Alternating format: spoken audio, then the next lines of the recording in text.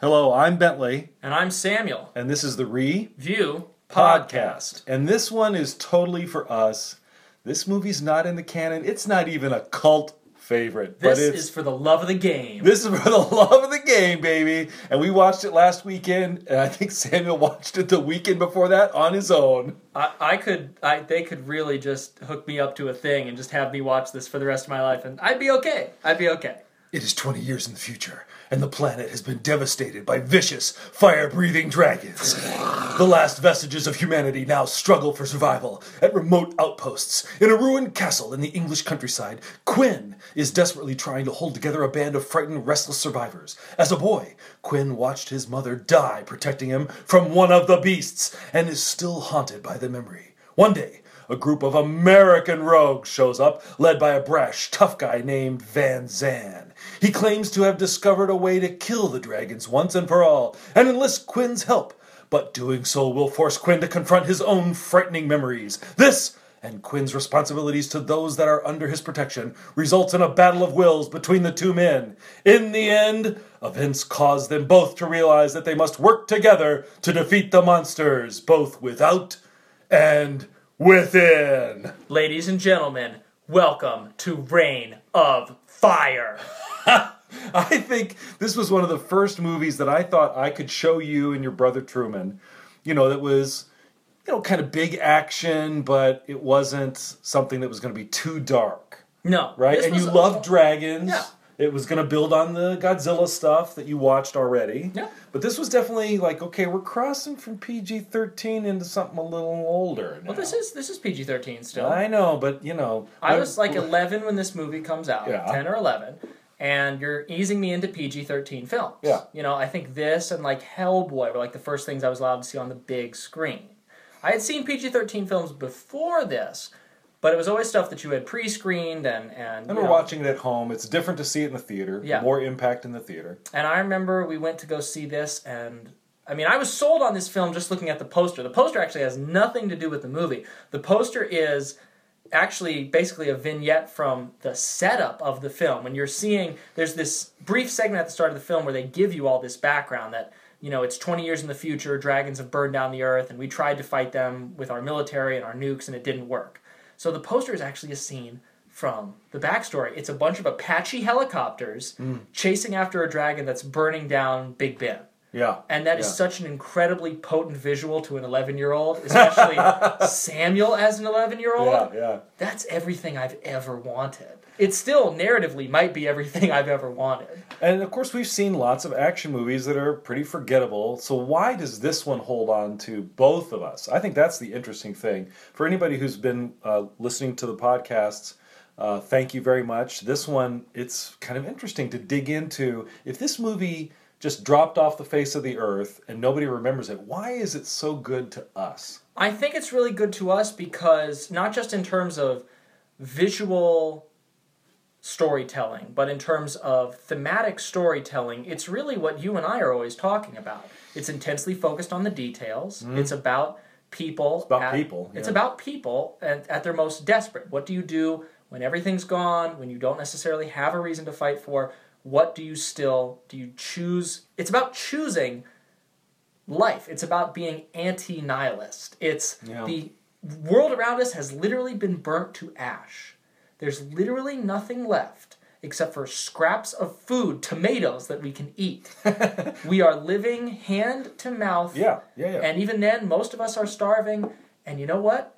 Quinn, played by Christian Bale, says, we dig in, we hold on, we tell stories to the children, we keep hope alive. So we'll get to that. So I would like to chime in and say I think that's why I still like it.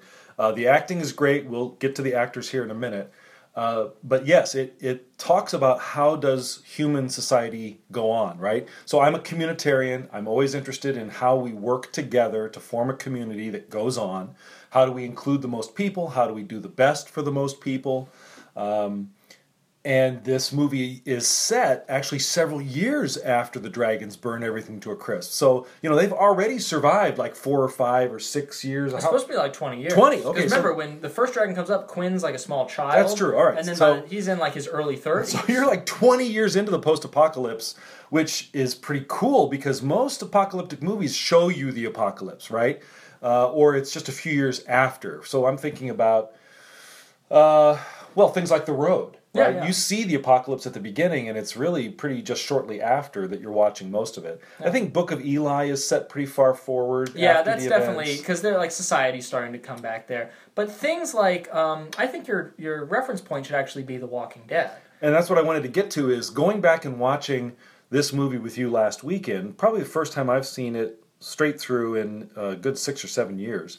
And in that time, I've watched a lot of Walking Dead. I've watched all of Fear the Walking Dead, and I really only got off The Walking Dead after the first Negan season. So I've seen a whole bunch of this same kind of, okay, we're in a small band, how do we work together, who makes the decisions, what happens when there's an imminent threat, when you meet a stranger, how do you know whether you can trust them? And that's all in this movie! Yeah, this movie is like 2 hours long, and it does all of the hard work. You see a lot of articles now about world building and how do you set up your fictional setting, and Game of Thrones has all these throwaway details that are supposed to establish the world. Reign of Fire does that in like 2 hours. There's like one scene at the beginning where it's like, okay, this is how the apocalypse happened. It's maybe 3 minutes. And then you're off to the races. And then you're off. And there's so much backstory that they just dribble in dialogue. Now, you and I had a really great chance to talk with one of our favorite authors 2 years ago, Michael Stackpole. Mm-hmm. We actually got to talk with him, like one-on-one. Yeah. And he was telling us that the way you deliver exposition and backstory is in conversation. Yeah. You don't have somebody stand there and say, here's my whole backstory, because that's not how people function. Right. People reveal themselves when they speak in conversation with other people. There is only one scene, again, that 3-minute scene right at the beginning where Christian Bale's like writing to a supposed future generation trying to set up what's happened in the past. And even then, that's narratively contextualized. He's trying to be the record keeper. He's trying to preserve what has happened. Yeah. And that's important to the story. But the rest of the backstory, like they throw out references to fighting other bands of survivors or helping other bands of survivors. Like, we haven't heard from Nottingham in 2 years. Like, right. So there were other bands, but they haven't heard from them. Yep. And then at one point, one of the characters, when they first encounter Van Zant, this rogue American, he's like, you remember the Rogue Marines? Oh, they were fun. Like, they've had conflicts and alliances. Yeah. And now we're at the very end of our rope. They think they might be the only humans left alive in the world. And Christian Bale as Quinn is just trying to keep this group of survivors together. And it gets into the politics of, okay, who gets a voice in the community? Mm-hmm. How strong is that voice? Do you need a central authority figure when the chips are, this far down? When things are when this the tomatoes are down. When the tomatoes are down, Quinn is the one who is saying, no, some of us might starve, but we're not harvesting the tomatoes until they can germinate, so that we'll have crops for next year. Right. He makes that hard decision. Right. So this is a question of survival in the short term and the long term. Yep. Right. How do you balance those? So for any fans of The Walking Dead, I highly recommend Reign of Fire because it's like dropping into Walking Dead season 5 or 6 is what it is. This is all of that in like 2 hours. Yeah. And so you've heard us mention this is. It stars Christian Bale, who's a really good actor. Yeah, Christian Bale. It's just a bizarre main trio of actors who will go on to continue to do awesome things. You've got Christian Bale as Quinn, the leader of this big group of survivors in the castle. And he turns into Batman later. Yeah, like 3 years later he gets to be Batman, but this is like 2002. And then after that he's in the Terminator! Yeah. Well, he does the same thing in the Terminator, except worse. But he does get to do that. And then you've got Mr. 300. And you've got Mr. 300, but he's using his native accent, and he's maybe 160 pounds at the most. You got Gerard Butler in there, and he's just using his native accent. And he's quite funny. He's so much fun. Yeah. He's like the Pippin in this film. He's just like... Good reference. He's got... there's a great exchange. I'm not going to spoil this whole movie, but I could. Quinn is talking with him at one point. His name is MacReady. Of course his name is MacReady. And Quinn's like, if anything happens to me, you know what to do. And it's like this badass moment. And MacReady goes, No, actually, I've got no idea. and he's not busting his chops. He's like, no, we have no contingency plan if you die, dude. There's no fallback. It's just so much fun. And the third of the trio, looking like a WWE maniac, which is, I think, one reason why you like this movie. Matthew McConaughey comes riding in like he's just off the set of Apocalypse Now, except he looks like a pro wrestler. He's straddling a tank turret. There is a tank turret between his two legs when he's got tattoos, he's bald, he's got this big beard. He's screaming and growling, that's what we need! He's got a cigar. I mean, he's like wrapped 6 different macho movie characters, including Patton. He uses the word soirée in his native accent. It is unbelievable. He's unstoppable. For a fun double feature, watch Magic Mike and then this. He's as dangerous as the dragons to these people in the castle. And as well he should be. He is an absolute monster. He has taken it so far. His obsession has consumed him. Yeah. There's another character who says, basically, he doesn't feel anything. That's how he can do what he does. She's saying he is a sociopath, but here's the thing. He's able to lead us. It's the cost. What does leadership cost you? Right. How far can you take it? Quinn and Van Zandt, Matthew McConaughey and Christian Bale are supposed to be two sides of the same coin. Van Zandt is willing to toss all of these people away. At least on the surface, you think he is. He's willing to do this thing. He's willing to cross the sea to exterminate these dragons. For him, this is a binary. We have to kill them because then we will survive. Christian Bale thinks we can just outlast them. They're starving. We don't have to do a fight. Right. It's a question of, do you take direct action or indirect action? Yeah, it's offense which is versus very defense. relevant. In American terms, football, offense or defense. And so, Matthew does a great job. I love him just chewing up all this scenery. And here's the difference between those two characters, right? So Matthew comes in and he is giving orders. He's a military figure. He's on offense. He's like, we're doing this. We got to stay for the night because I need this. And we're going to take down the dragon this way. I mean, it's very clearly not a democracy. No, and he's got an action plan. What is Christian Bale? He's a storyteller. There's a scene about 12, 15 minutes into the movie that wedded me to this movie the first time I saw it. And the scene holds up. I love it dearly. Yeah. So if you're going to play defense, if you're holed up in this old English castle out in the middle of the countryside where you can see the dragons coming, they literally do have a guy up in the watchtower with hawks. Yeah. Because this is all falconry. This is all about going back to medieval social structure. They have illuminated manuscripts on the walls. It's so cool. So what do you do in medieval times when you're, basically living by candlelight and you got to keep the kids from losing their minds? You tell stories about the White Knight and the Dark Knight. And so you see them in front on a little stage of the kids before bedtime, and they're reenacting the ending of Empire Strikes Back. Christian Bale and Gerard Butler as Darth Vader and Luke Skywalker, respectively. You don't get any better than that. It's hilarious because then, the kids are all terrified when he goes, I am your father. That moment still has power 20 years into the apocalypse. Has power. And then, so they tell him it's bedtime, the kids all complain, and then one of them goes, did you just make that up? Yep, and of course, Christian Bale just goes, of course I did. It's awesome. Everyone gets to use their native accent. Everyone is clearly having fun. And storytelling is what keeps humanity going. It keeps us from going insane. It's just an incredible film. It's filled with really good script writing and brilliant little details that make this more than direct-to-DVD fare. This is something that was worth releasing in the theaters. It did not turn a profit. It lost like $40 million. But you have some good thoughts on the mechanics of this, because it comes out, almost 20 years ago? Yeah, 2002. 2002. And, now we live in this era where we do have, things that are being created basically for Netflix. They hardly hit the theaters at all. They're much lower budget, dramatic, fare, based on books. There's real intelligent movie making still being done, but it's not hitting the suburban movieplexes, right? What you get in the movieplexes now is some monstrosity that's either, Disney or Marvel, and it costs $200 million to make. Yeah. And this movie is not either one of those. No, this is part of it might already be dead. It might not be dying, but a dead breed of film. I think it is. Do you think it's dead? I don't think you get movies like this anymore on this budget, but go ahead. So this is a budget of like $60 million. It's not based on an existing property. Yeah, it's not based on a comic book or a novel or a video TV game show or a video game. This is a script that someone handed to an executive, and the executive said, this is strong enough that I'm going to put a middle-of-the-road budget into it. Mm-hmm. We will promote it. We will release it in the summertime. Yep. And we'll see how it does. And that doesn't exist anymore. And it really didn't exist then.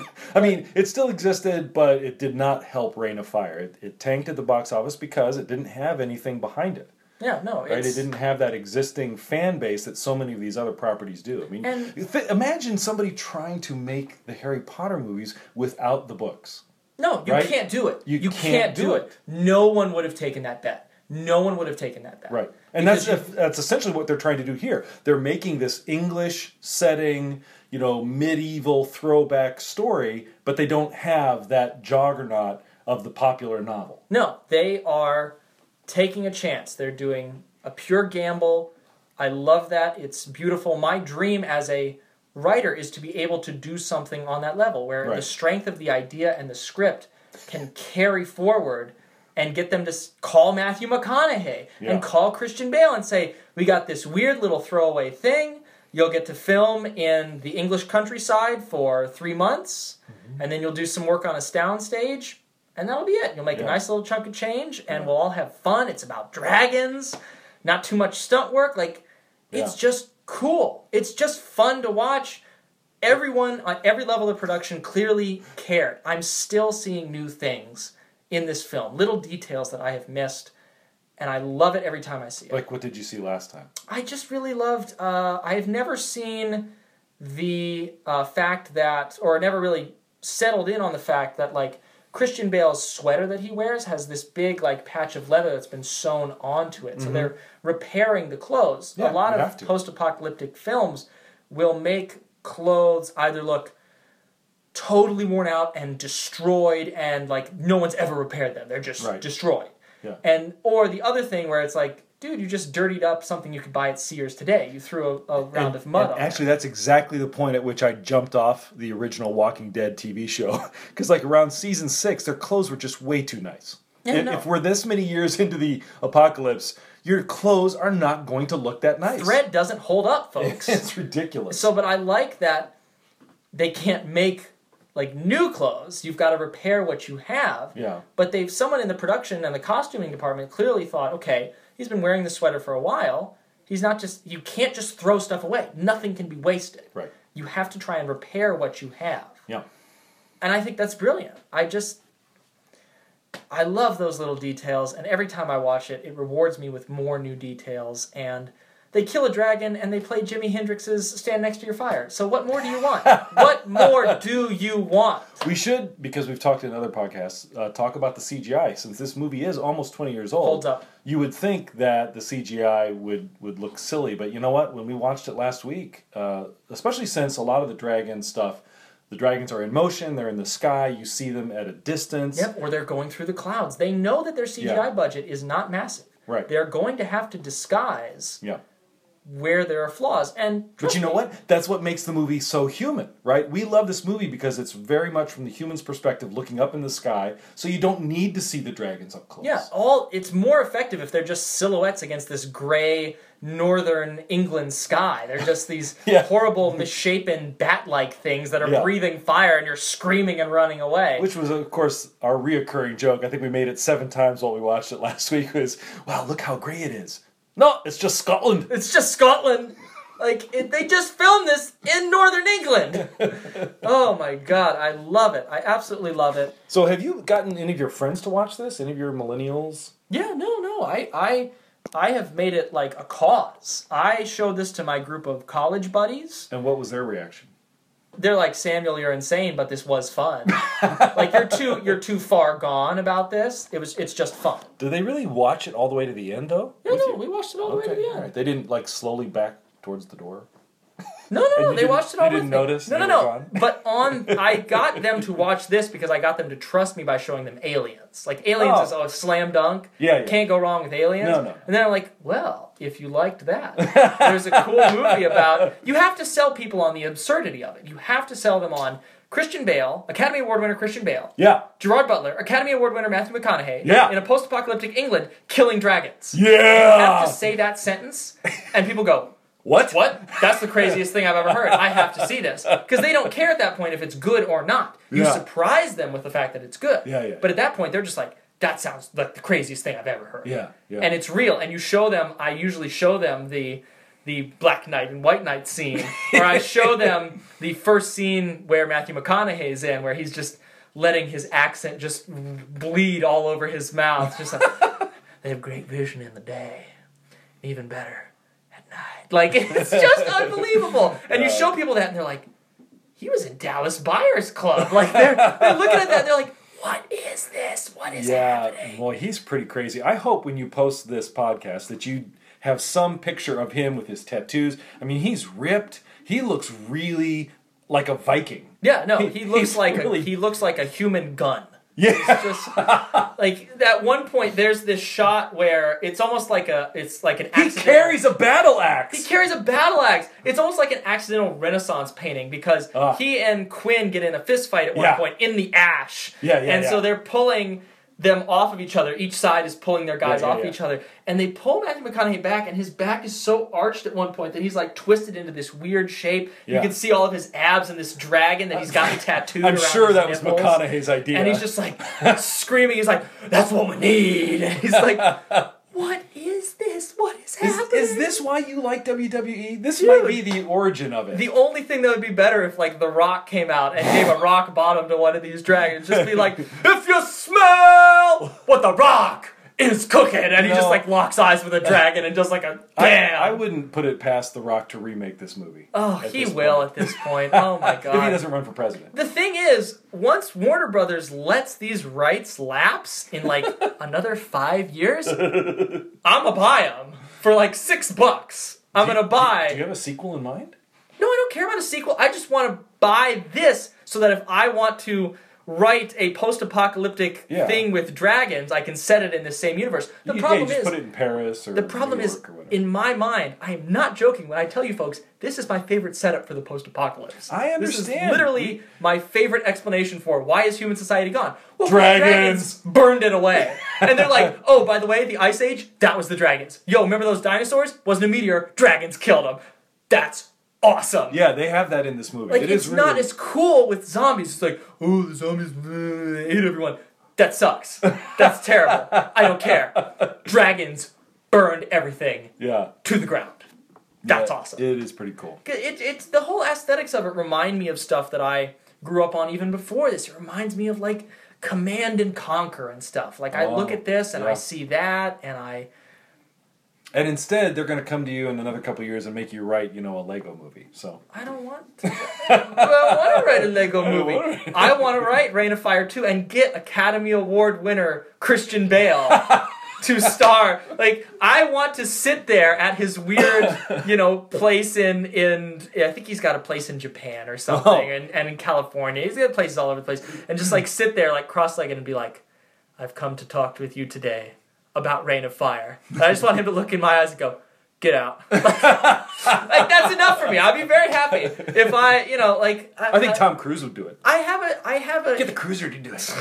I have a history of when I meet celebrities, I name the weird thing, and they're like, you like that? When I got I was like 8 or 9, and my babysitter was working at, like, a local bar that Colin Farrell liked to go to after he was filming The New World. Yeah. And she mentioned to him that I loved, unironically, him in Daredevil. Yeah. That I consider that one of his finest performances. And his reaction to that was just, like, so novel, like, oh, you actually really liked that? That he signed, like, a bar napkin for me, and he just said, to Samuel, peace, signed his name, and drew the little bullseye symbol. Drew the bullseye. That is incredible. Yeah. That's the greatest thing. And I will continue to do that for every famous person that I meet. Here's this, they can't ever let me have a late night talk show. Because Christian Bale will come on and be like, yeah, so I'm promoting this new movie I made with Martin Scorsese. I'd be like, I don't care about that. We're going to talk about Rain of Fire. Like, and I'd just be like, please, I have to promote this movie. I don't care. So remember that scene where you're riding the horse? Like, I just love this movie so much. It is good. I hope that somebody watches it based off of our recommendation. So good. The color palette is like so oppressive. It's variations on gray and orange. But you know what? That again, it's easy to just say, oh, it's just another post-apocalyptic movie. But you know what? The fact that you've got Christian Bale trying to grow things, right? I mean, that's the other thing I really hate about The Walking Dead at this point. The food is way too easy to come by. Mm-hmm. And every once in a while, they'll do a little nod to, okay, we've got to go out and look for supplies. Or they find people who are already growing things. Well, they're going to look for supplies because they need drama. I know, they need drama. So there's no sense of they really have to figure out how to live and how to eat. But that's in this movie. So that gray palette, you know, that is the enemy of humankind, right? The gray is from the ash of the dragons. The dragons are dark and gray. Humans need green to live, right? So the times that you actually see that they've grown the little tomato plants, it really stands out. Yeah. It's almost shocking. Yeah, it's just awesome. All the little details, all the little color palette things.